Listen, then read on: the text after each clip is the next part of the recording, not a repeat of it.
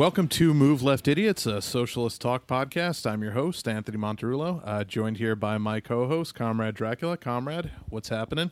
Oh my God, it's 80 degrees for a second day in a row here in the state of Chicago, Chicagoland. I've been out riding my bike like multiple times a day. Like I'll go out for 2 hours, 3 hours, and then come home, eat, and then go out like at night for another 2-3 hours. It's amazing to have this great weather so early in the year. It was just a few weeks ago that or I guess more than a few weeks. Yeah, no, it was like a few weeks ago. I couldn't even go down my stairs because they were encased in ice. And now it's 80 degrees out. Right. And when it gets this nice out, I can always tell when it's good weather because my neighborhood is like 95% Latino, right? But like right across the way from me, like I'm on the 4th floor of my building, and like next door there's like a 3-story building, and there's like some really loud, obnoxious white people that live there, and they have like a band, but like they're all like white guys that act black but only listen to white rap, right? Like, and it's like white rappers that like play acoustic guitar, like that's their whole fucking thing. Oh man! So they'll like go out on like the porch, like Macklemore, like real fucking yeah, or like that guy from House of Pain. Right. Oh God, yeah. That guy that like They're busted probably big out. Machine Gun Kelly fans and shit. Right. Like I'm like, you really want to live here? Or are you sure you don't want to live in Boston? Because I feel like you're from Boston.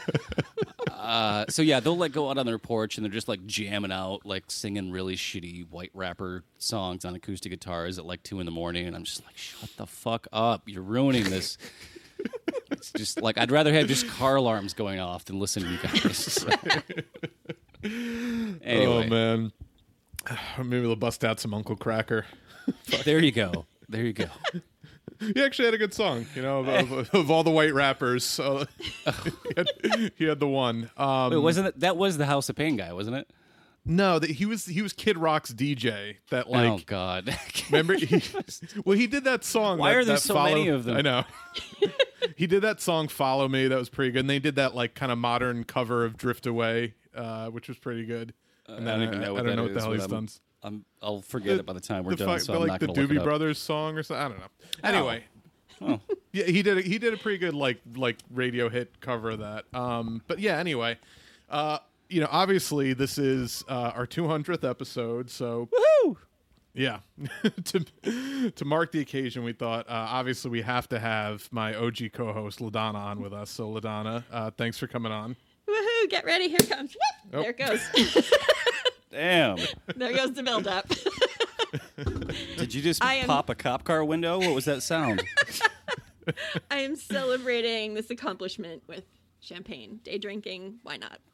It's amazing you didn't break, like, because you were just, waiting for that moment. I was like, you're definitely you could shoot the cork right into the computer screen and we're gonna bring everything to a screeching halt. But I was like, Comrade, if you don't shut the fuck up, I'm never going to get to this cork. We made it. Man. All right. Yeah. So, 200 episodes.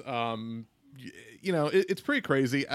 I guess it's kind of a meaningless number because, it's not like the anniversary of I actually couldn't even, I was trying before we went on air to figure out the first episode that I posted, and it probably was in like April of 2017, I think.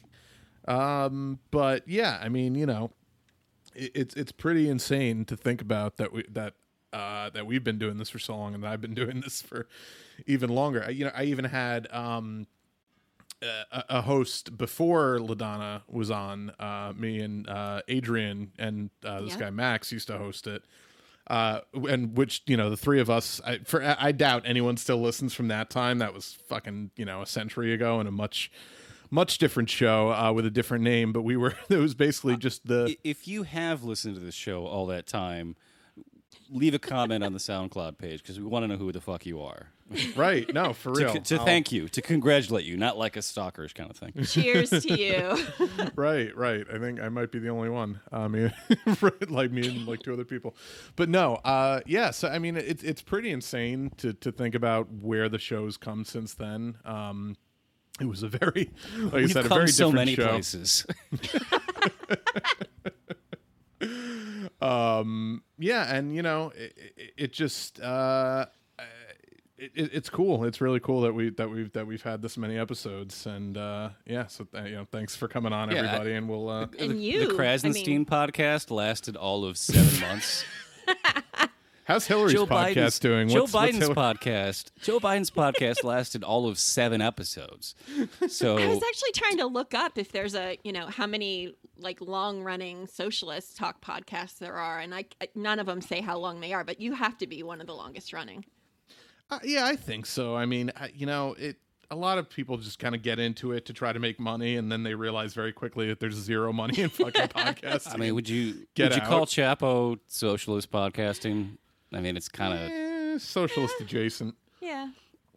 Just kind of shit. But yeah, I think they've probably been around longer than us, but yeah not. Let's see. Oh, Hillary's still going. Wow. She posted her first episode in September, and she just posted one on Tuesday. Oof, man. Very prolific. Very prolific. This is a rough... all those like mainstream politicians podcasts are all like 20, 30 minutes long.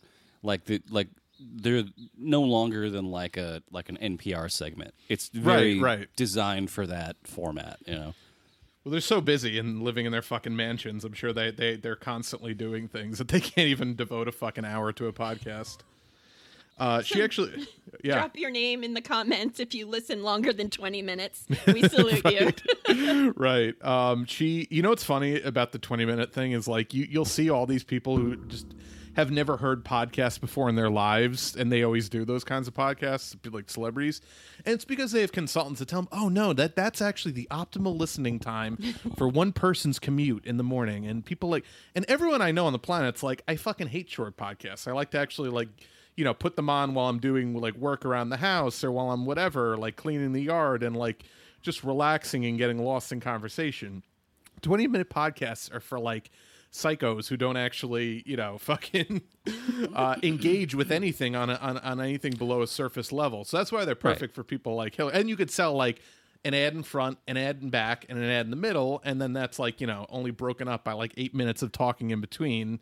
So to them, it's like perfect. But to me, that's those podcasts. And nobody's really listening to that. Anyone who likes a 20-minute podcast by Hillary Clinton isn't really listening. It's just they like her voice for some perverse reason.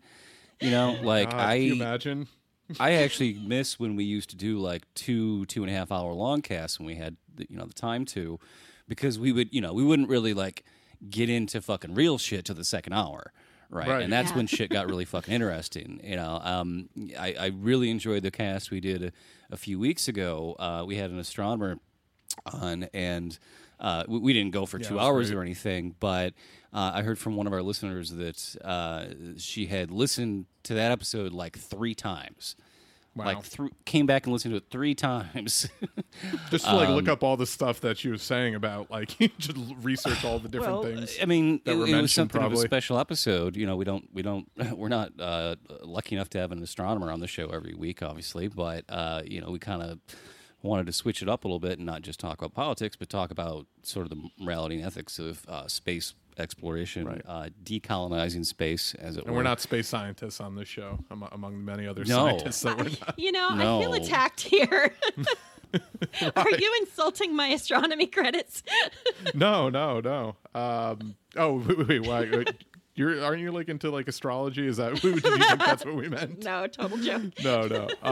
No, it was really fun though. Like it was really a much different experience than our usual podcast, and it was. I know we swore a lot less. We were very very well behaved on that one. And she probably wouldn't even cared, but it was just we definitely wanted to give the professional appearance off a little bit more. But I'm actually looking through. I just wanted to read off some of Hillary's guests because I'm looking through her podcast feed. Back on March 2nd, she had Secretary of State Tony Blinken on. She talked to him for 36 minutes, so that must have been a real fascinating discussion of all the different people that they want to murder in different countries. Ouch. So what's your favorite coup? Right. No, I know my favorite's Libya, but I don't know about you. It's so hard to pick favorites. I love all my coups equally. Oh man, she had a bonus episode back in January with Nancy Pelosi.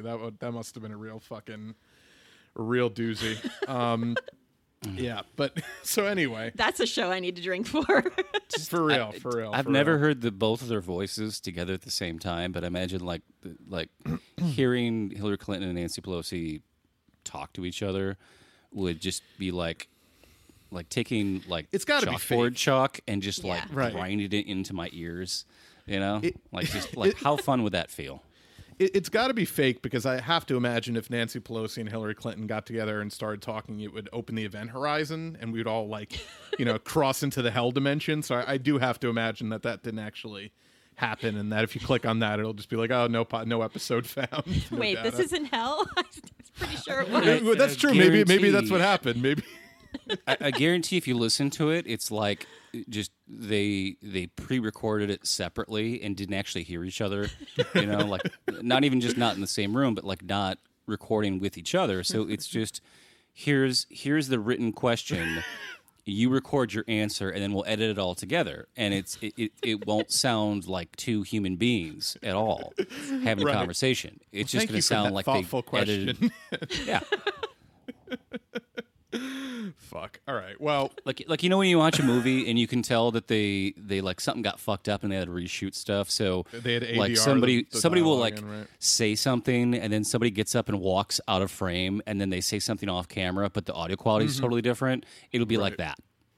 That is such a pet peeve of mine, and I know I think that like a lot of people don't even notice that, but we probably just, having done a lot of like film audio stuff, it's so obvious to me when like a line like that's ADR'd in, and it just totally takes you out of the fucking like whatever you're watching, where it's like, ugh. Marvel surprisingly does a lot of that, and for all the money they spend on production, you can always tell when like that happens because they like had to change something last minute and didn't like match the audio. Like they didn't match the room tone enough. Which is like, very what the fuck obvious is when that? you record something in a studio versus when you're actually physically at a location or in a whatever you're in that they're filming it the first time.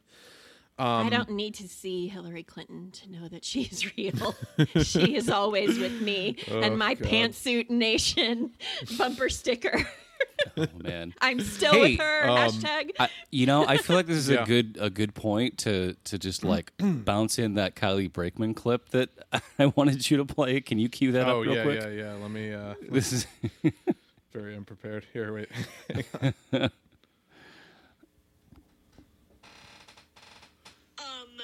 This. Okay. This. Okay.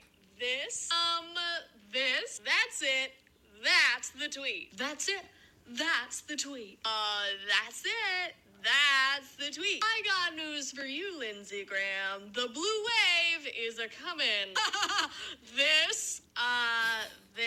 Okay, Representative Ted Lieu is throwing some serious shade. Nancy Pelosi does not have time for this. You, sir, have won the internet. This is the best thing I've seen all day. Hey, Alyssa Milano has officially had enough of Moscow Mitch, and we are living for it. This the tweet. Internet win of the day goes to you. Let me break it down for you, Donnie Trump. Elizabeth Warren is Hermione. We's the Harry Potter, and you, sir, are Voldemort. Pod save America, indeed. Mommy drink you wine all day. That's it. That's the tweet. Yes, Queen. So that's actually really good too, because she's one of those people you're never quite sure if she's like. She'll always like kind of make fun of the Pelosi's of the world, but it's nice to see that she makes fun of just like the most insufferable Democrats on Twitter as well. I cannot stand when somebody like I'll see a tweet that's just quote tweeting something intelligent, and the person who's quote tweeting them just says this. Right. And that tweet that just at least says a dozen this times. has like 1,000 fucking retweets on it. Like you didn't say anything. You That doesn't happen, like, but yeah. Right. So yeah. Oh, the other thing that needs to stop happening is people that they're just lazy, so they format their tweets with whatever like they've seen a million times, right? Like starting off every tweet with "I don't know who needs to hear this," but like just stop. You don't need to use those words. You're just being fucking lazy. Stop it. Right. Well, these things are mind worms. I mean, they get into the psyche and they just don't leave, and the next thing you know, you're just filled with them. That's my They don't excuse leave because anyway. of lazy writers. Like, if you're that fucking lazy of a writer, like, why are you even on Twitter? Yeah, well, it becomes formula for them. Yeah. Which is the no. shit I Or the- refuse to write. I mean, that's what they want now. They want to pay you for clickbait, and it just makes my skin crawl. Or like the lame ass That's people the that'll tweet. tweet That's like it. the same shit every. There's like this one guy who tweets the same thing like what 5 albums could you not live? And he tweets it like the same day every year, like just like blatant engagement bait. Like just give me more fucking followers so I can start selling shit in the replies of my tweets. Like just Yeah, it's local Twitter. It's local Twitter bullshit. The people who think they're saying something profound, but really it's just like, I don't know who needs to hear this, but man, women who like T-shirts have the best pussy. It's just like, what? What the fuck? like And it's like, oh, you got 1,000 likes on that. Like, what? Well, and the Right. other thing that gets me, and I don't know, I mean, I know this happens, shadow banning, but there's also a lot of people that just have really shitty content that want to believe they're shadow banned. It's like, no, your shit just sucks. So. Oh, I know. The people, they're like, hey, I think I'm shadow banned. can you see this Tell me tweet? if you Yeah, we can can see fucking this. see it, bro. And it's got Like- 17,000 fucking likes. Like, you're not fucking shadow banned. You're just an attention whore. Shut the fuck up. Oh man, yeah, no, for sure. Speaking of viral tweets this week, did you guys see that tweet about the one person who talked about how like Prince sucks, like how Prince wasn't that good, how he's What? only got one good song, and the person wouldn't even like reply what the one good song was. I'm like, what the fuck? Like, what the fuck? I actually don't even know what they think the one good Prince song is. Like that was the fascinating thing to me. I bet you it's not even a Prince song. It's like a song they falsely attribute to Prince. right. Like how there's a bunch of songs that people falsely attribute to, like Bob Marley, like "Don't Worry, Be Happy" by Bobby McFerrin. Right. Like that shit. Or like they interchange Michael Jackson and Prince, like they're the same Right. person. Right, no. Other than Thriller, what the fuck has Prince ever done? No, yeah, that it just the disrespect was unreal. Fucking Gen Gen Zers or whatever the fuck they are. But yeah, so let's get into the news of the week because there's not a ton going on this week, but there's definitely stuff we want to hit on.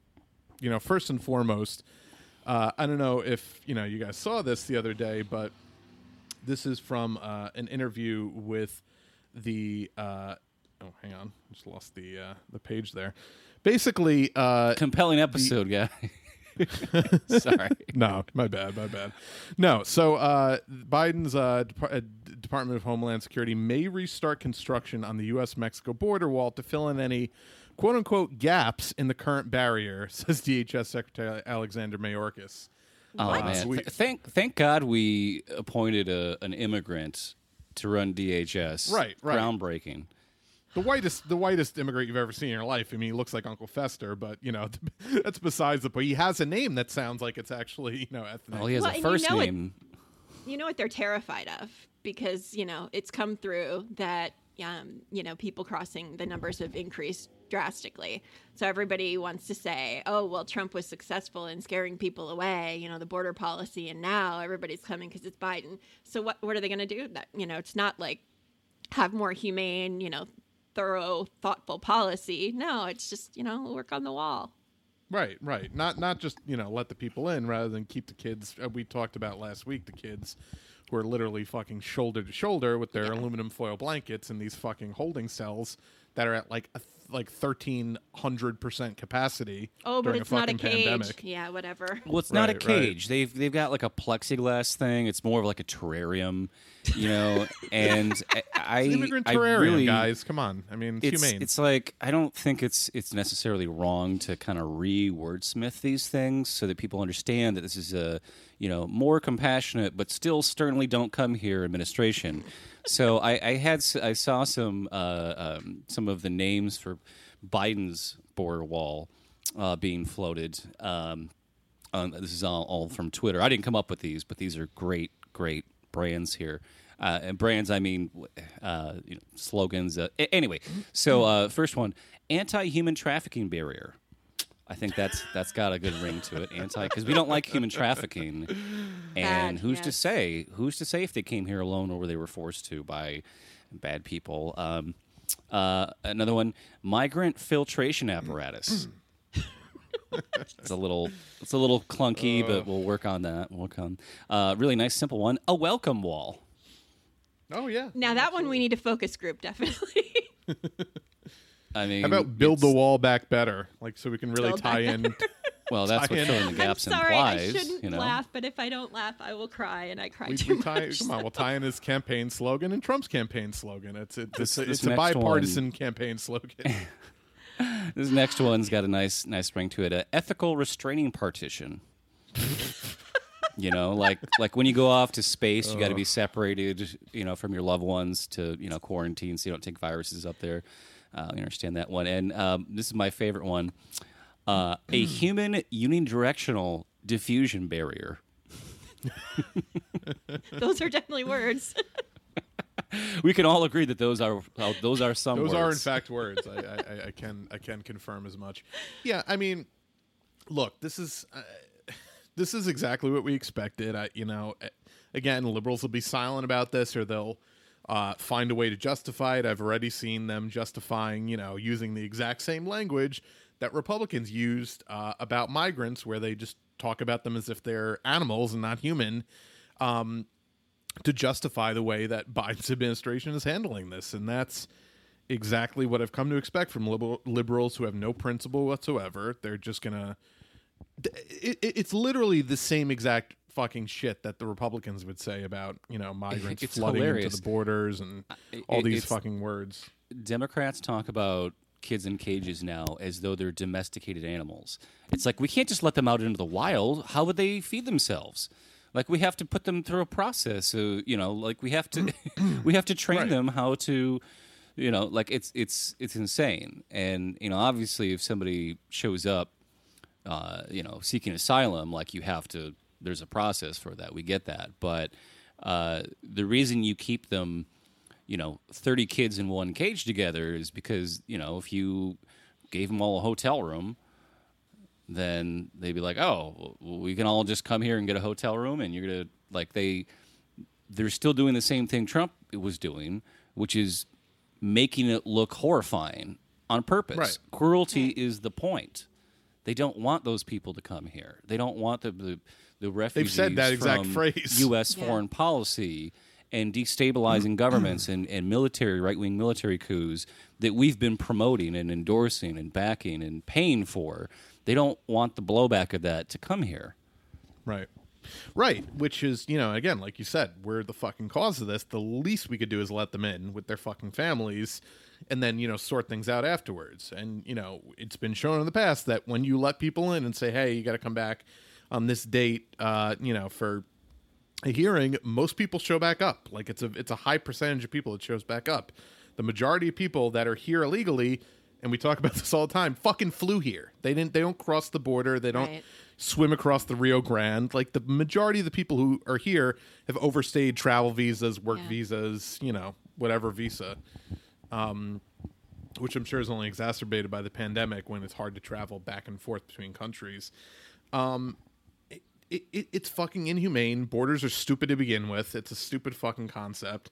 The least we can do for these kids is literally put them up in fucking hotel rooms while we if you are going to detain them and process them before you actually let them in, let them have some semblance of a fucking decent life after they've just gone through probably the most miserable, harrowing trip of their lives just to get to the fucking border. Like, it's insane. But again, like I said, cruelty is the point.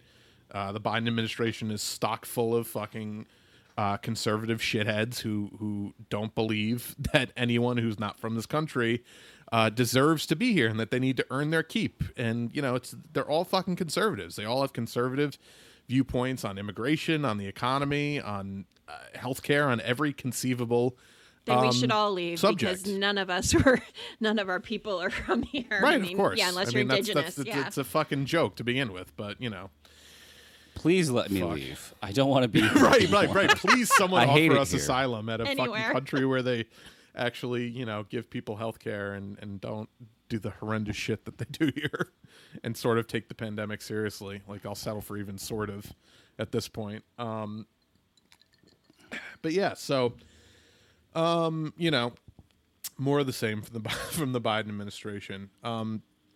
Briefly, did you guys see, I do want to mention before we move on to the kind of serious topic this week, did you guys see Matt Iglesias' tweet about housing this week? Because I think I have him blocked. Comrade, I saw that shit. I saw that shit. He reinvented serfdom. Yeah, absolutely. So let me pull up his tweet here. So he replied in a reply to a tweet about housing, where a guy was saying investors are snapping up single-family homes, competing with ordinary Americans, driving up prices beyond the reach of many, and fueling the next real estate bubble. So he quote tweeted this. It's not going to happen, but in my opinion, it would be kind of be better if 80% of the nation's housing stock were owned by like 7 giant national landlording franchises. And the normal way for families to live was to sign a long-term lease with some kind of early termination option.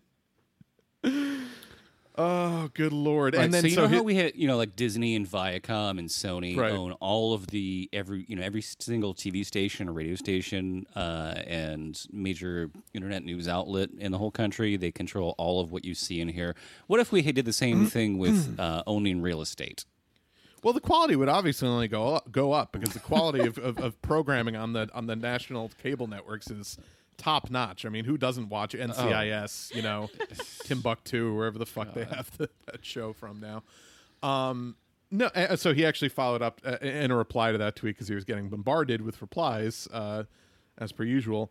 I enjoy the sense of security that comes with home ownership, but every time I need to actually do the job of property manager, it drives the home that I have. No relevant expertise, and the decisions would be better made by someone whose full-time job is knowing which roofers are good. So, because this fat fuck doesn't want to, mow his lawn or do research. He's too lazy to clean his own gutters, and he's just like, I want to ring a bell and have somebody show up and do it for me. Like, you can fucking pay for someone to do it for you. Right, but he doesn't want to, do research, so therefore, fucking multinational global conglomerates should own all of the fucking housing and then just charge whatever the fuck they want. Yeah. He's so dumb. I can't believe this fucking guy gets paid $1 million a year to fucking report Why news. do you need a full-time job to know who does I'll tell you who does the best fucking roofing. It's Mexicans. Bar none. Really they are the best, people who are the best laborers. right, because Americans are fucking lazy. We're well aware of this, The best roofers, the best painters, the best fucking tile grouters, everything. They're the attention to detail, and they're not all fucking tweaked out on meth. Right, so right. You're going to get a quality job there. Right. Which, and again, I know we already talked about immigration, but it's always been such a funny stereotype to me when people are like, oh, well, Mexicans are lazy. They just want to come here and live off the government. I'm like, they are the hardest working people. Right. Have you seen the way the jobs that Mexicans have to do when they come here? 2, 3, 4 of them. Yeah. Right. And I've worked when I worked at the supermarket, in high school, when I worked with my stepdad at his meat food distribution place, they're the fucking hardest workers you'll ever find. I've never met an actual it's just I don't know where that stereotype comes from. Maybe the fucking old spaghetti westerns where there'd be a Mexican guy asleep on leaned against the wall outside of the saloon or whatever. Maybe that's where that fucking stereotype came from. From racist white Texans who realized that there were people who could do their job twice as good as them, and they didn't want to have to compete with that labor. That's where it came from. And just making it okay to rationalize that in their heads of oh, it's not that I am racist, it's just they're lazy. I don't want lazy people coming over here, obviously. That's the big elephant in the room of America's union labor history is that from the late 1800s up through the 1940s, World War II, labor unions were extremely racist.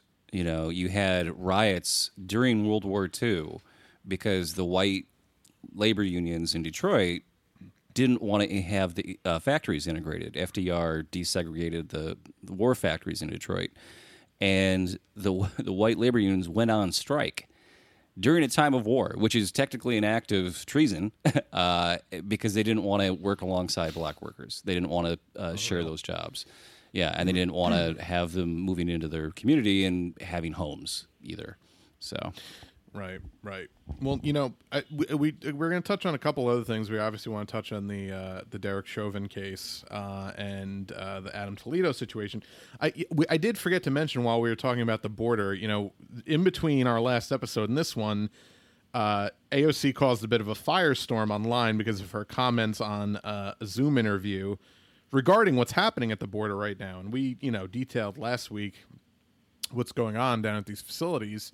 It's horrific because they actually, for the first time, let reporters in to view the conditions. And we even played that clip of, we think it was Ted Cruz trying to record what was happening, and that one Biden or either Biden or DHS official trying to block the filming of what was happening, using the guise of oh, well, please give these kids please give them their dignity, like as if fucking stuffing them in to a room like fucking Hot Pockets was somehow dignified. Right.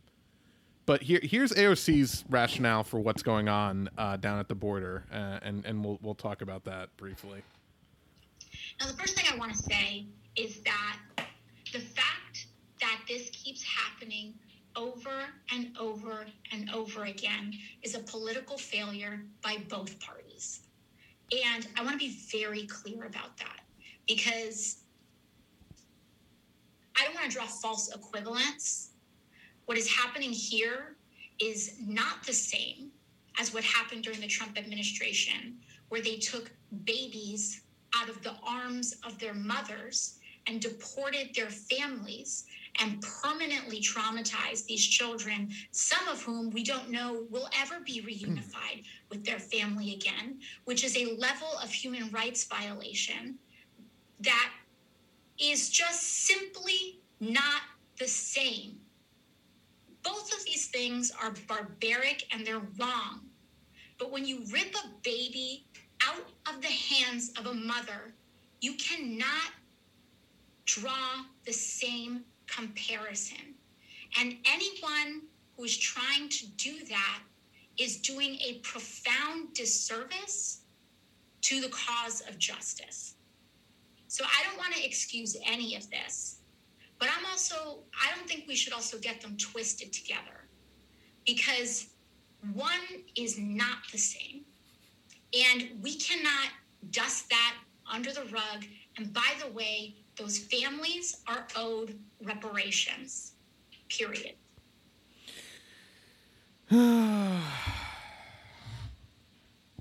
What is the point of making that fucking distinction right now?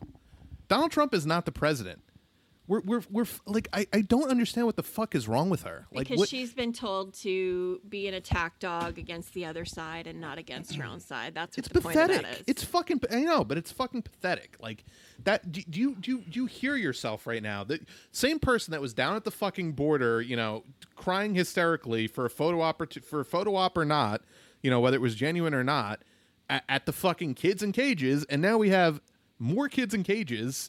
And you're there trying to make fucking semantic fucking differences about the way that those kids got to those cages. Like, what the fuck? Well, she's kind of cracking under pressure. Like, we know that she reads the replies, right? We know that she's getting basically, held to account for this. And you can tell when somebody is being defensive and they know they're saying things that are disingenuous, because they'll constantly say, I don't think but and she does that. Yeah. She did that like at least 4 times, right? And they always say, if you ever start a sentence with an assertion and then you say but, the assertion was a lie.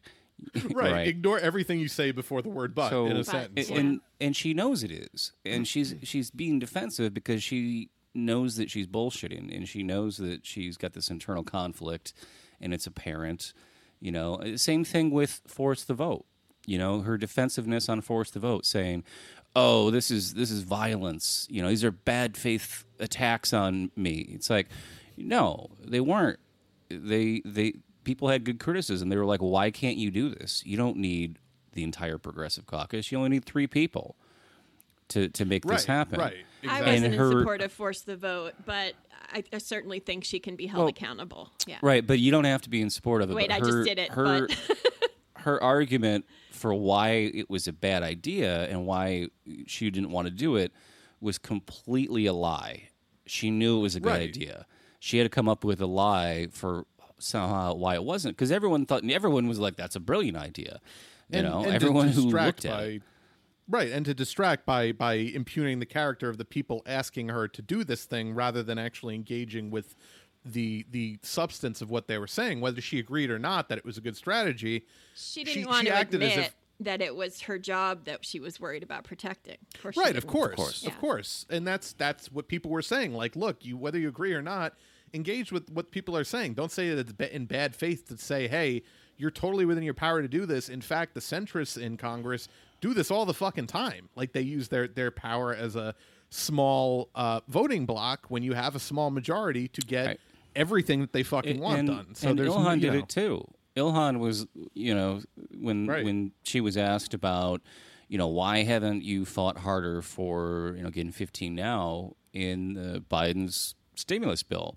And she's like, well, we met with people and da-da-da, and she just went around in circles and didn't fucking answer the question. Which she said, It's it's like- on the Biden administration to do that. It's like, no, you could literally force him to do it if you would fucking be seen to publicly challenge him. But God forbid you lose a committee position next go around. And hey, that wouldn't be a fucking issue if you didn't keep voting for Nancy Pelosi as the speaker and she didn't control that fucking chamber with an iron fist. And like, you wouldn't if- have to if- worry about that. If she was honest, she would have just said, look, I'm for 15 now. Biden said he was, but behind closed doors, he's not. Right. So that's why we don't have a shot here. Yeah, I would respect And that call more. out that motherfucker. And I would respect that, exactly. Me too. Yeah, I But she absolutely doesn't. would. She goes along with the game plan because that's what a company hack does. When she acts like in that Mehdi Hassan clip we played last week, she acted as if Biden's administration wants it, but he's not fighting hard enough for it, rather than the fact that we all fucking know he doesn't want it. I mean, they've signaled publicly and privately / publicly in those like meetings with the mayors and governors that like, we're not going to push for this at all. AKA, we don't want to fucking do it. We just knew it was like the bare minimum that we had to do to get elected, but we're not going to fucking do it. Same with the $2,000 checks. Like, we, they knew exactly what they were fucking doing with the $2,000 check lie. Like, they knew exactly the way that would have been interpreted. And they just fucking did it anyway because they just have no conscience about shit like that. I have a Anything that question, gets them though. fucking elected. Is Rashida not making these kinds of errors, or are we not looking closely enough at her? She's just not really doing as much meat. I think she's smart enough to know that like she probably would do those things that they're Right. doing if she had to go on media. And she's like, she says stupid shit too sometimes in Yeah. defense of the party, but she's a little bit better at keeping herself scarce when she knows that she has no good avenue, I think, to defend, the squad or the Democrats in general's position. I think she just keeps herself scarce. I mean, I saw the one where AOC was talking about, it was kind of like they were begging her to come up with something positive on Pelosi. And she was like, I have respect for, the history of activism, blah, blah, blah. And it was clearly somebody that was just desperately trying, like, there has to be something. Okay, here's one, but who looked very uncomfortable about the whole thing. I don't know. I'm sure, I'm sure she is, but she's made, she's kind of made her bed. Like, at this point, I feel like she's made her decision that, like, at the end of the day, it's more important for her to keep that job and keep rising as a political figure and a person with influence and name recognition than it is to actually accomplish the things that the activists who fought to get her into that seat thought she was She's fighting mentally for. mate a calculation. She believes that there's this long game, that she can play. And I guess I wish she would talk to more people who tried to play that long game and hear what they had to say. Yeah, because there's fucking none. There's none left. Bernie Sanders is the only one left because he just, was grandfathered in. Like, there's fucking none of those people left. I would say with Rashida too, like she's she's not as much of like a media hound, right? And she's a lot more. It seems to me like she's a lot more focused on her actual district. Yeah. Right. And she had an activist background, kind of unlike the other two. She was. You know. She was an on-the-ground organizer, and I know that she probably despises the Democratic Party because if you are an organizer, like that's who is in your way most of the time. Right. But Well, she's very focused on all the fossil fuel pollution in her district. South Detroit is just like nothing but oil refineries and like coal. Like pet coke coal fucking smelters and it's just nasty. It's gross. Look up Zug Island sometime if you have a chance. It's like the most polluted zip code in the country. Yeah, I just think it's worth talking about whether it's these members of the squad that are in the crosshairs of Republicans. They fucking hate AOC. They hate Ilhan Omar. Is it that, or is it truly that they are seeking more media attention and also making more errors? I think there's with AOC specifically, and for Ilhan, she was already an elected official, so I really don't. She's much more unknown. But with AOC specifically, I think a lot of people pointed out early on in her career, and I think a lot of us were kind of hoping to look past it and hoping that it wasn't the case, but she really has kind of had a traditional standard Democratic political career trajectory. She was an aide to Ted Kennedy.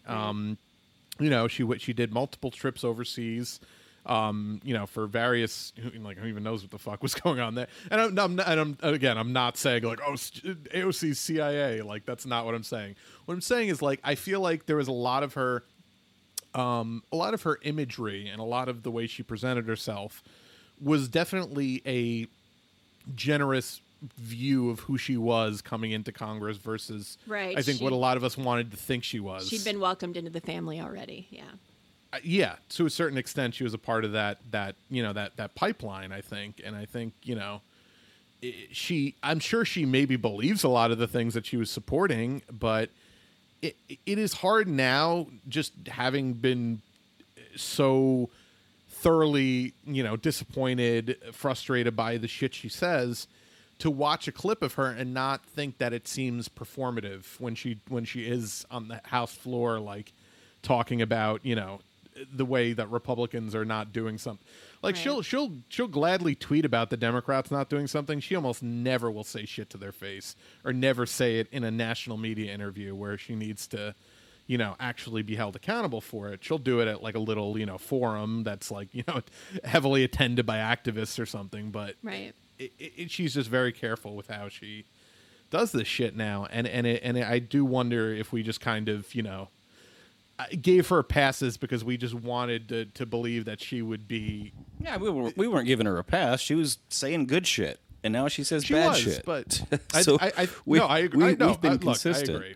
I agree. And when she says good shit, I'll be on board for it. It's just that, like, lately she's saying a lot of disingenuous stuff that she doesn't even believe, and it reads that way, right? Right. So it's hard. I just think she's eroded a lot of the trust and goodwill that she's built up, and it's going to be a really difficult thing to ever build back up with the left, because we've been fucked over so many times, even by people who I do believe are genuinely, generally a good faith actor like Bernie, who just, I think kind of made a calculus at this age in his life where he's like, well, this is probably the most I'm going to get done, so I better do it. I feel like it's very hard to ever earn back trust with the left, especially when you're just being as blatantly disingenuous as AOC has been in the last, 6 months, however long it's been. The left holds grudges for sure.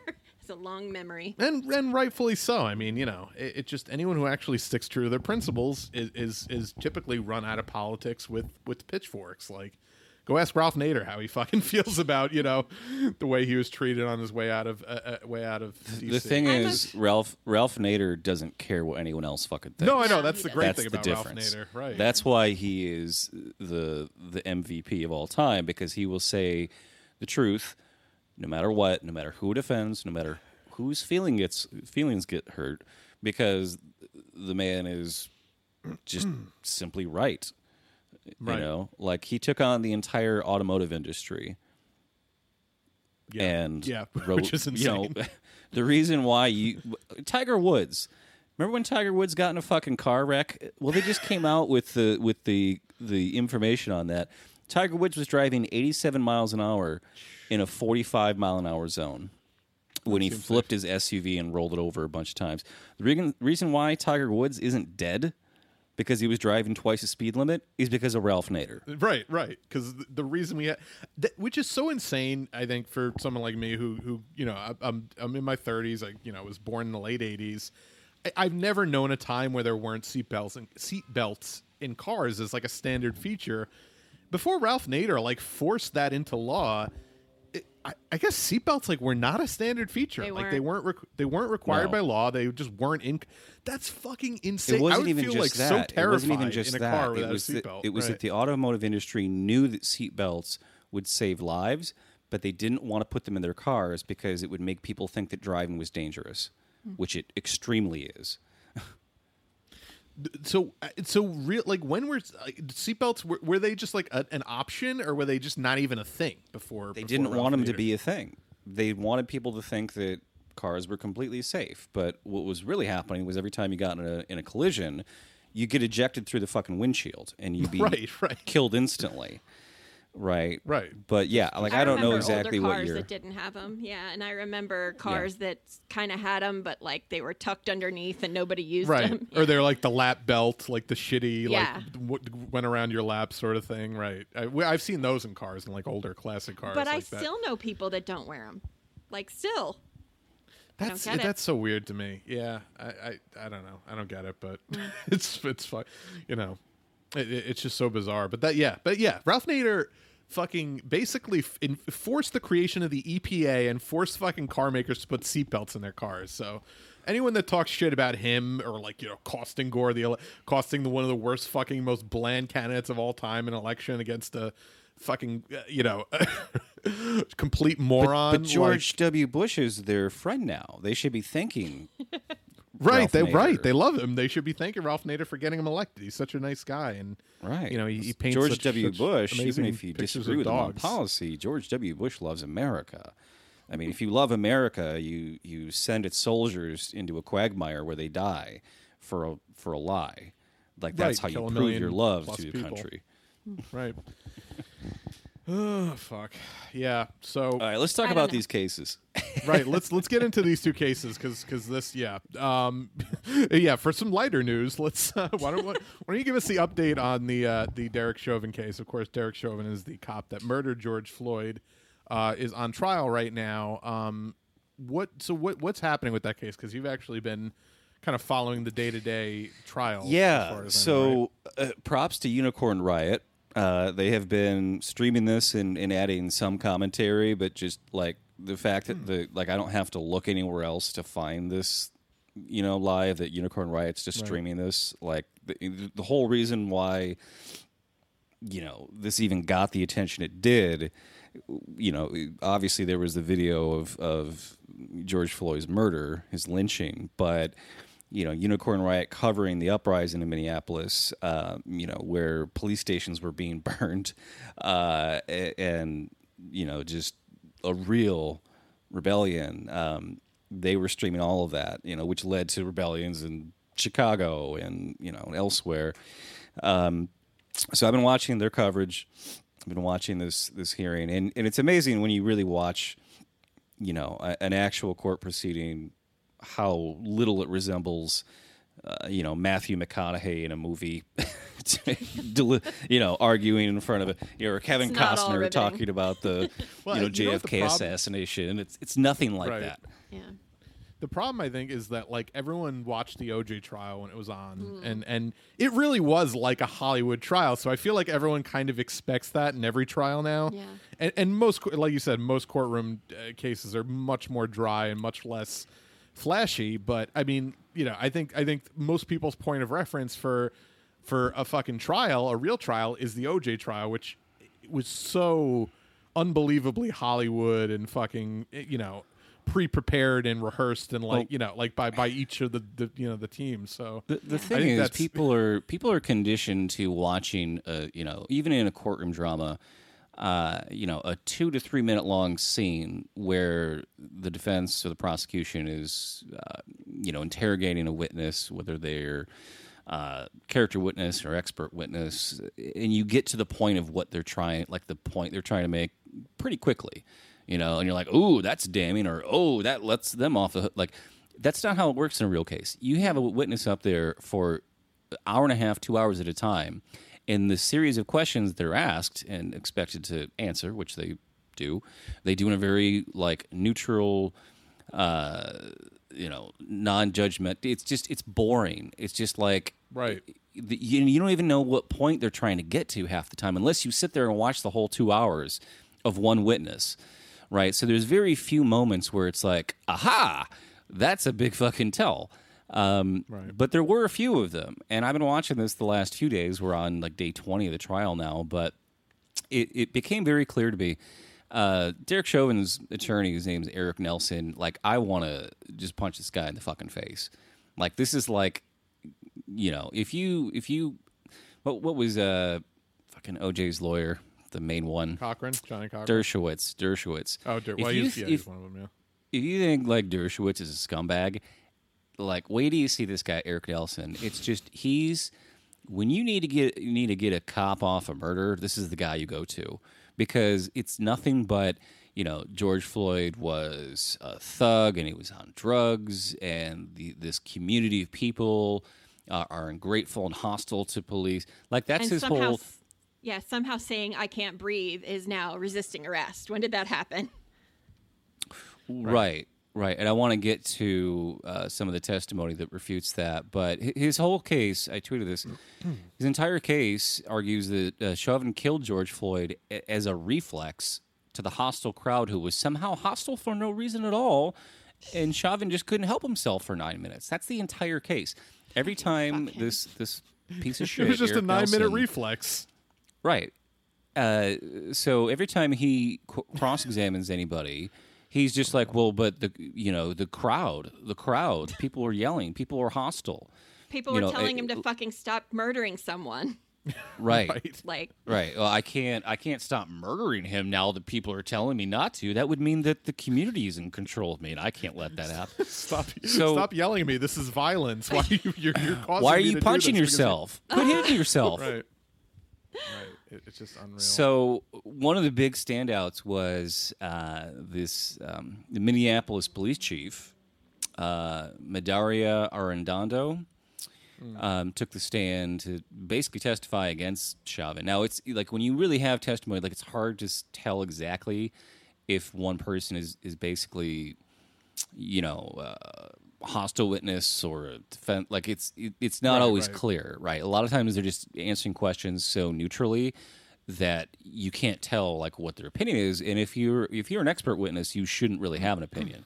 You're not being asked to judge anyone. You're just answering questions on policy and procedure and things of that nature, especially if you're,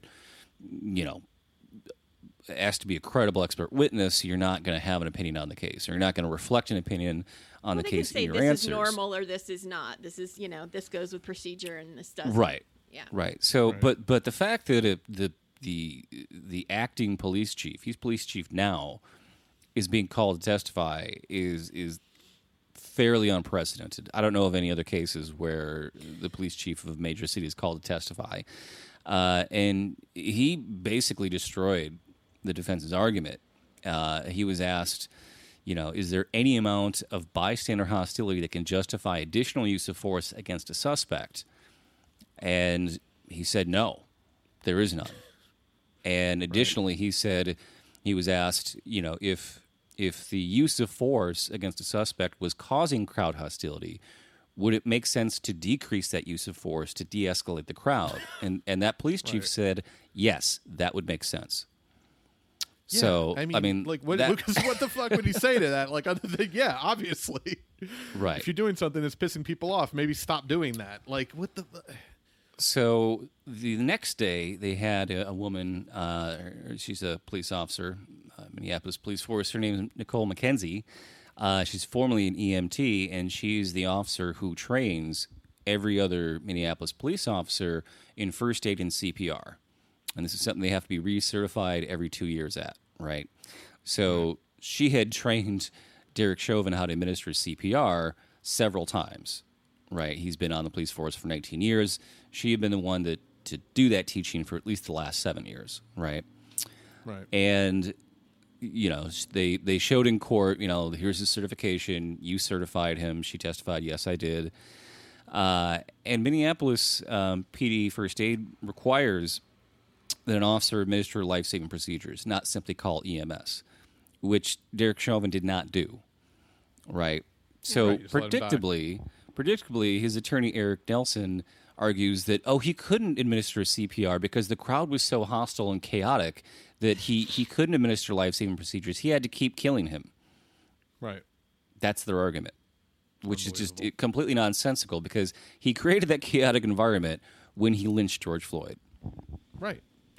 What are they? So, what are they trying a murder in the second? What are they actually trying to convict him on? I don't know exactly, but I mean, it clearly won't be first-degree murder. I doubt. It can't be. Yeah, right. Couldn't possibly be a first-degree murder charge, but yeah, he'll. I mean, the fact that there was also testimony from the chief saying that the very few kinds of neck restraints we do. You would never use your leg. You would never use your weight. You would put your knee into their back if you're handcuffing them. And then once they were handcuffed, you would take your knee off them. You would never put your knee on their neck. That's not something we train our officers to do.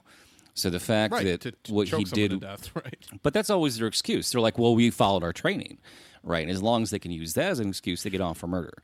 When the police chief says that's not procedure, and when this medical officer who trains him on CPR says he had to administer his CPR and didn't, that means he's liable for his death. And this is what like the idiot liberals like Cenk Uygur don't like, because they have to justify in their minds that the same way he has to justify that capitalism isn't the problem, it's just a subset of people. He has to justify in his mind that all cops aren't fucking bastards and that it's not a systematic, rot, that it's just a few bad apples. It's like, oh, well, the training, they need to be trained better. It's like, no, they all fucking train. They all know what they're doing. They all know exactly what they're doing. And they all know all the fucking procedures, quote unquote, that they're breaking. They don't give a fuck because they're fucking psychos.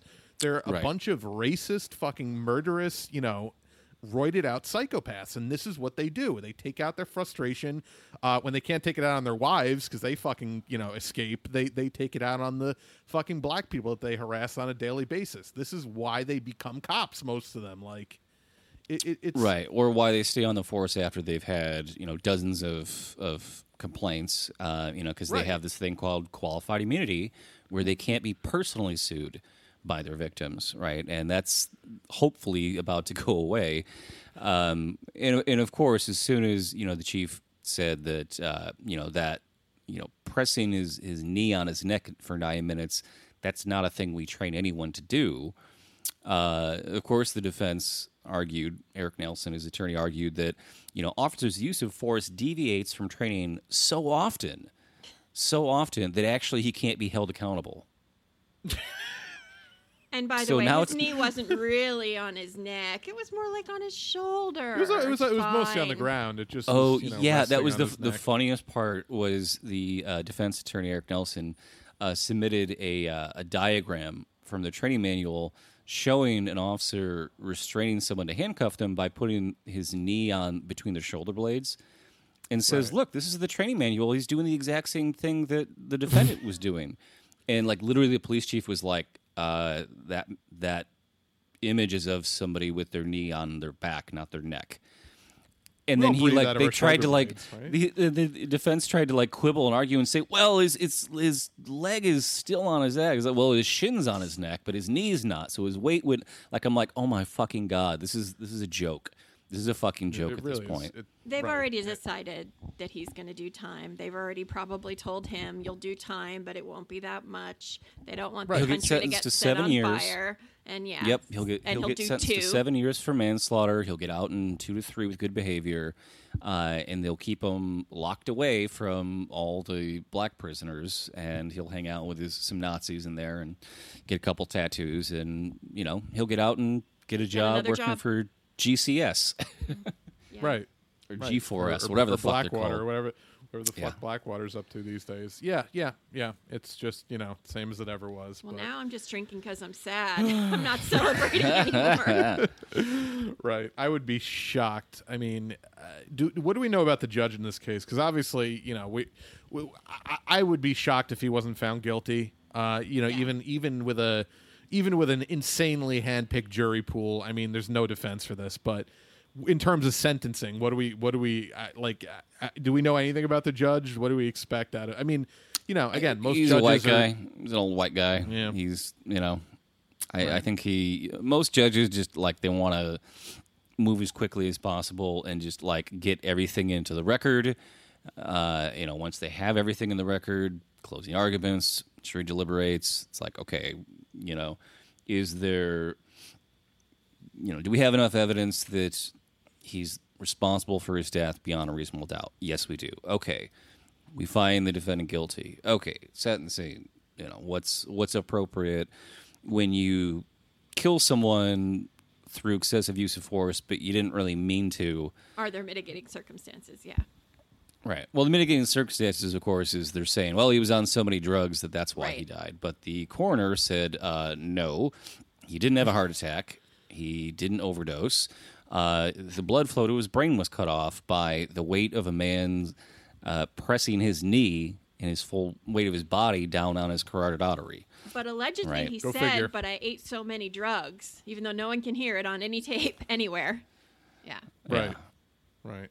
You don't even eat. What do you eat? Drugs? Who says that, right? How do you eat drugs? Like, what do you fucking eat? A pot brownie? You don't eat drugs. That reeks of like the guy who spray painted Black's Rule on his driveway. It's just like someone who's never actually had a conversation before. You take the THC oil and you inject it into your vein. That's how you take drugs. You shoot it up. That's how you take marijuana, right? Right. Yeah. Of course. Yeah, well, moving on to even cheerier news, we should also, briefly touch on the Adam Toledo situation, which, when you have the details on the Adam Toledo shooting? Yeah, so this 13-year-old who was murdered by the cops? Adam Toledo, 13 years old, was shot by Chicago police. Only shot him once and killed him. Wow. Usually they just like unload the clip, and in this case they only shot him once. But they didn't release any information for 72 hours. In fact, because he was only 13, had no driver's license, no arrest record, no fingerprints in the system, so they couldn't even find the family for 2 days. He was reported as a missing person, and the police finally showed up and said, "Oh, we found him and killed him." So the police have said there was a gun at the scene, and they tweeted out a picture of a gun laying on the ground. No image of it in the hands of the victim.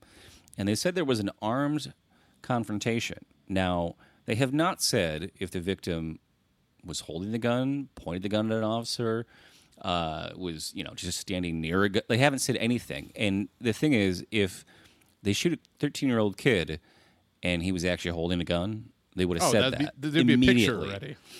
So they're still working on the video.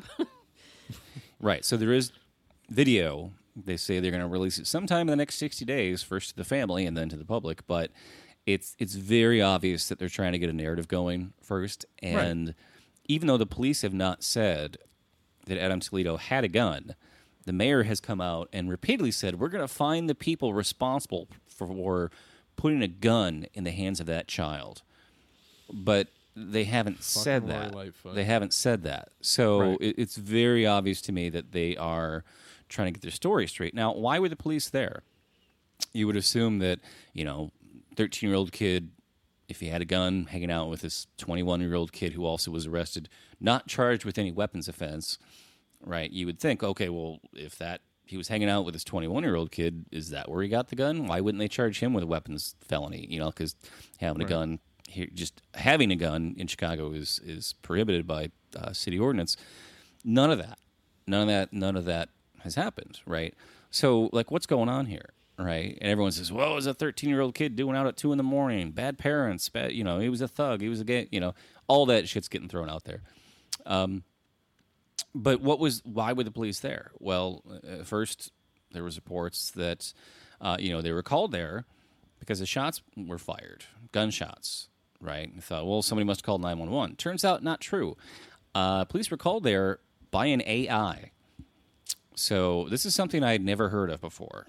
Yeah. But Chicago, like 90 other U.S. cities, has a program, a acoustic surveillance technology. That sounds Orwellian as fuck. Called ShotSpotter, which is basically you put up a bunch of microphones all over a neighborhood, and if gunshots go off, the computer can triangulate the location of where those gunshots were fired. And the website says it can distinguish between gunshots and fireworks, but all of their data is proprietary. It's paid for by the public, but the public can't see the data. We're not allowed to have that information. That seems fair. So a little bit of reporting on just ShotSpotter, because I want to make it clear that why the police came there is because of a computer system that has zero accountability. Right, because of a Silicon Valley tech bro that came up with this fucking great, idea to sell to these fucking maniac cops, yeah. So here's a little paragraph here. Despite the lack of data and independent analysis, nearly 90 cities in the U.S. have deployed ShotSpotter sensors. 90, Some question... 90. Yeah. 90, yeah. And I'd never heard of this before. So Same.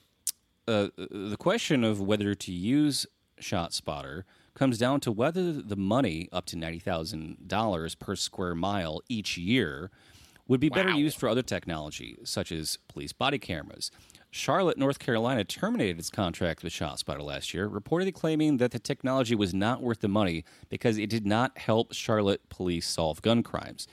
So $90,000 per square mile per year, right? So I know that this is not deployed throughout all of Chicago. They only use it in, black and brown communities. Right, but of course. If it were in all 234 square miles of the city of Chicago, that's $21 million a year, right? So this AI, basically, when it thinks it's heard gunshots, between three different microphones triangulates where it came from within like 60 feet, and so they say, right? And they even have a little waveform thing on the website to show the difference in a waveform between fireworks and and gunshots. How about and if BB you've guns? heard well, they don't make that much noise. But if you've heard gunshots and fireworks, like, yeah, you can usually tell the difference, human ear. But can a computer? We don't know. But we're willing to pay $90,000 per square mile to assume it can. What about a car backfiring? Like, can it tell the difference between that and a gunshot? Because I fucking can't. Right. So, when I learned that, I'm like, was this 13-year-old kid, did he even have a gun? Were there even shots fired at all? We don't know. Was there any reason to think that he was involved in the gunshot, even if there was a gunshot? Like, right. So there's just no fucking... The fact that they only shot him once is also telling, because that tells me that, because full well when a cop thinks their life's in danger, they unload that clip. They keep firing even when the body's on the ground. Well, and they've admitted he was running away, right? Yeah. And then the mayor comes out and says, well, this is why we shouldn't do foot chases, because foot chases are dangerous to everyone, especially the officers. Like, oh my fucking God, Lori. Yeah, it's not the foot chase that killed him. It's the fucking gun that killed him, right? And I guarantee that, that they carry, serial number less guns with them that they will plant. Oh, we've seen them in videos, right? We've seen videos of them doing it. The video of the cop that shoots the guy in the back 10 times, and then just casually walks up, pulls out his own taser, and throws it on the ground because he's going to tell them that the guy grabbed his taser. Doesn't realize he's being filmed. That's how casual and willing to falsely incriminate a victim they are. So it's almost like they... Yeah. Right. So just to surmise, the fact that they haven't released the footage yet, the fact that they haven't actually said what this armed confrontation entailed or whether the victim actually was holding the gun means that he wasn't. And the fact that this was, this call came in from an AI, not even a real person, makes me question whether there was even any actual gunfire that occurred prior to them showing up and killing this kid. It's really unbelievable, and it really makes you think, like, gee, maybe these officers do this so well and with such precision. You almost wonder if there's a second training that they get from their fellow officers on how to cover up when you accidentally fucking shoot somebody. Like they all seem to know exactly what to do in those situations and handle it much calmer than they handle almost any other situation. And what was that infuriating article you had, Comrade, where it was like... Oh, I actually... So you mentioned it was behind a paywall. I actually managed to pull it up on my laptop behind a browser window. So it's a column in the Chicago Tribune by Eric Zorn. Column, let's wait before turning slain 13-year-old Adam Toledo into a martyr. Fuck you, fucks. Yeah, no. This motherfucker. I don't care what the story is. 13-year-old. Yeah, I don't care if he was in a gang. I don't care if he had 35 weapons on him. That is still a tragedy. Like, that is, yes, that is still a victim. And if he was in a fucking gang, it's probably because you terrorize his fucking neighborhood, and it's the only way that anyone feels safe in that neighborhood is to get protection from what they perceive to be protection from bigger, stronger kids in the neighborhood. Like, it's just fucking insane. And maybe that's what the whole thing was. Maybe it was somebody in a gang trying to pressure him, and he was trying to get, like, we don't know because they won't tell us. Who fucking knows, yeah. Right, of course. And and of course, in this article, there's, he basically, and headlines from around the country in just the last 6 months remind us that 13-year-olds aren't inherently angelic. And he just lists off a bunch of 13-year-olds that were charged with shooting some. I mean, this is like the black crime section of fucking Breitbart. Like, this is the shit that the fucking Chicago Tribune thinks is worthy of printing in their newspaper. And just like, keep in mind, disgusting. Just keep in mind, Kyle Rittenhouse is only 4 years older than Adam Toledo. Right. And he murdered people. And he is out on bail because Nazis apparently can use GoFundMe. And they don't have a problem with that. But something else, apparently one of his teachers in school wrote a long thing, and this kid, Adam Toledo, was special needs. He was apparently high-functioning, but still had some level of learning disability, and was put in a special ed class with kids that had much higher degrees of learning disability, and he kind of was stuck in between, like, didn't really fit in with them either. It was hard for him to make friends. Failed him, right? Yeah, I mean, you and then you've got COVID, all of that on top of everything, and it is absolutely a tragedy. Now, it's weird to say we shouldn't turn him into a martyr, because a martyr means you died for a cause, and this, the tragedy of this is that Adam Toledo died for nothing. There was no reason he died. So to pretend as though, if we're outraged by that we're engaging in martyrdom, that's fucking gaslighting. Yeah. Right. That's bullshit. What they're saying is, what he's trying to say is, if you're mad about this, you should feel guilty because you're the problem. Let's not point fingers. That's what this Chicago Tribune article is trying to do. Wait for more facts to come out, people. Right. Well, we'll wait until the video comes out this summer when it's fucking 95 degrees and we'll burn the fucking place down. Trust me. We'll wait. Right. So it's a great strategy to try to, because they're going to have to release the video eventually. So, they're just prolonging the inevitable. They're going to push it into a red hot summer. And I guarantee, I mean, people have watched the video. They know what's on it. And I guarantee it's not Adam Toledo holding a gun. Right, because if it was, we would have fucking seen it already. Yeah. So, yeah, right. Man, it's just so depressing, but, well. I'm still drinking. Oh, God. All right, I need to start. Man, it's like, I'm going to... Why am 81 I alone degrees in here this? already. I'm a night drinker. I don't day drink as much. I don't either, but, Well, salud. Right. Everyone drink to our 200th episode, celebration. So obviously we talked about a lot of depressing stuff today, but it is pretty awesome that we made it to 200 episodes. So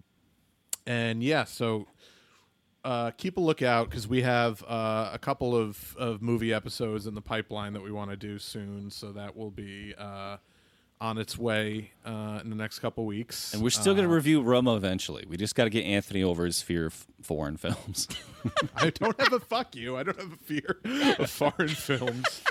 You told me you've Fucking- watched like less than 5 foreign films in your life. No, I said less than 20 probably. Oh, No, okay. I just You said a handful, so I think handful. I and say I you- think I say you can 5. count on. What did I say? 2 hands? I don't know what I said, but whatever I said. No, I've seen a lot. I just, it's a logistical issue for me because I usually watch movies like before I sleep on my smaller TV, and I can't really read like a completely subtitled movie from my bed on this little TV. But one day I will get to it. Yeah, I mean, you could almost watch this movie without subtitles and not even know what they're saying, and you'd still like get what's going on because so much of it is told visually and not with a subtitle. Have you seen Roma, Madonna? No, I haven't. Oh my God, it's What's it on? Like I don't Netflix. It's on Netflix. Yeah. Oh, okay. So it's by the same guy that made Children of Men. Right, so like a lot of very, very long shots, but it's just an amazing work of art about this woman in Mexico City who's just basically a maid caring for a wealthy family's kids back in the 1970s. It's all shot on black and white, and it's just exquisite, and it's one of the best, like pro-worker, anti-capitalist films that I've ever seen. And I can't believe I didn't know about it when it first came out just a couple years ago, 2018. But I've wanted to review it for a while. It is a now. Netflix movie, so you can't be. I mean, they almost all of their movies are fucking atrocious. So it is kind of amazing when one sneaks through that's not, like Don't tell. like fucking Triple Frontier or whatever the fuck. You know, there's some great directors out there that are, I'm sure, like, no studio is going to make this. Hey, Netflix, will you put this out? Because it's my passion project. So there's a lot of those hidden. I mean, I think Netflix even has a section called Hidden Gems where you can They find do, like right. some really good shit. They just have zero curation because for every great movie like that they'll do 10 Adam Sandler in Belize movies like fucking. But what are you gonna do? But yeah, so hopefully next week, if not the week after, we will be and hopefully LaDonna is gonna be able to join us. We'll be reviewing one of my. It's typically like my go-to answer when people are like, "Hey, what's your favorite movie of all time?" That's like the first Love it. answer that comes to my head. So yeah, that'll be super fun. And High Fidelity, what is the name of that movie? There we go. Yeah, I was gonna keep it a Which- surprise, but yes, High Fidelity. We'll be which I actually pitched to you. I was the one that was like, "Hey, you want to review High Fidelity?" And Well, yeah, 'cause you you were had like, watched it, and I was like, slammed fuck your fist down on your desk and stood up, and you're like, Just get it ready. You're going to have your top 5 heartbreaks of all time. Oh yeah, for sure. "Oh yeah, for sure. we're gonna have to do that." And it's such just a little tease here, but it's such a great film because it does right what so many other '90s record store movies did wrong. Right. And it really was kind of like the end of John Cusack's like screwball 80s 90s comedies and like the beginning of Jack Black's screwball 2000s comedies. It's So- just so on brand. Passing of the torch. Yeah, I worked at Yeah. Tower, and I can't tell you how many dudes I knew exactly like that. So Like what? No, I said that to him when we were talking about it. I was like, because I collect vinyl. I mean, I haven't lately with the pandemic because I don't really want to buy as many used things. Yeah. But I have a pretty like decent vinyl collection, and I would just go to these little indie record stores that are still around.